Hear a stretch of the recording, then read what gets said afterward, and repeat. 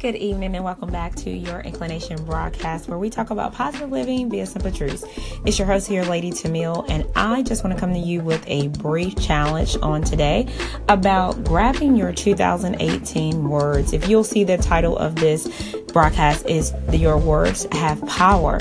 And the reason why that is that the Word of God teaches us that there is power of life and death in our tongues. And I believe that power is not only the spoken word, but that word which we reading, that words which we gravitate towards. And so what are your words for this year?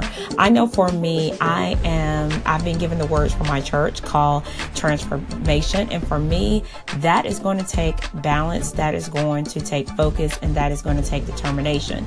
So those are my words for this year: transformation, focus, determination, and balance. So what are your words for this year? What are you holding on to? What are the things that you are going to remind yourself about?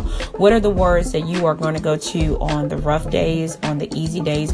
What are the words that are going to keep you on track and achieving your goals and reaching those things, experiencing those dreams and passions, those things that you have envisioned?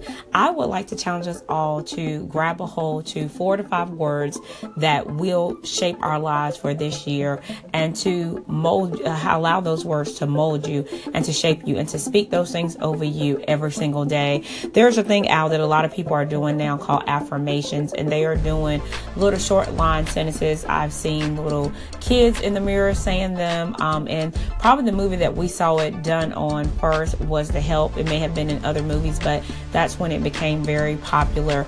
But what you're really doing with those affirmations is you're speaking life over yourself. So what are you saying over yourself in 2018?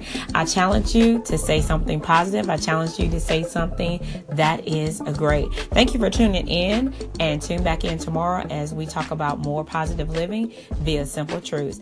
Have a good day, everyone. Bye-bye.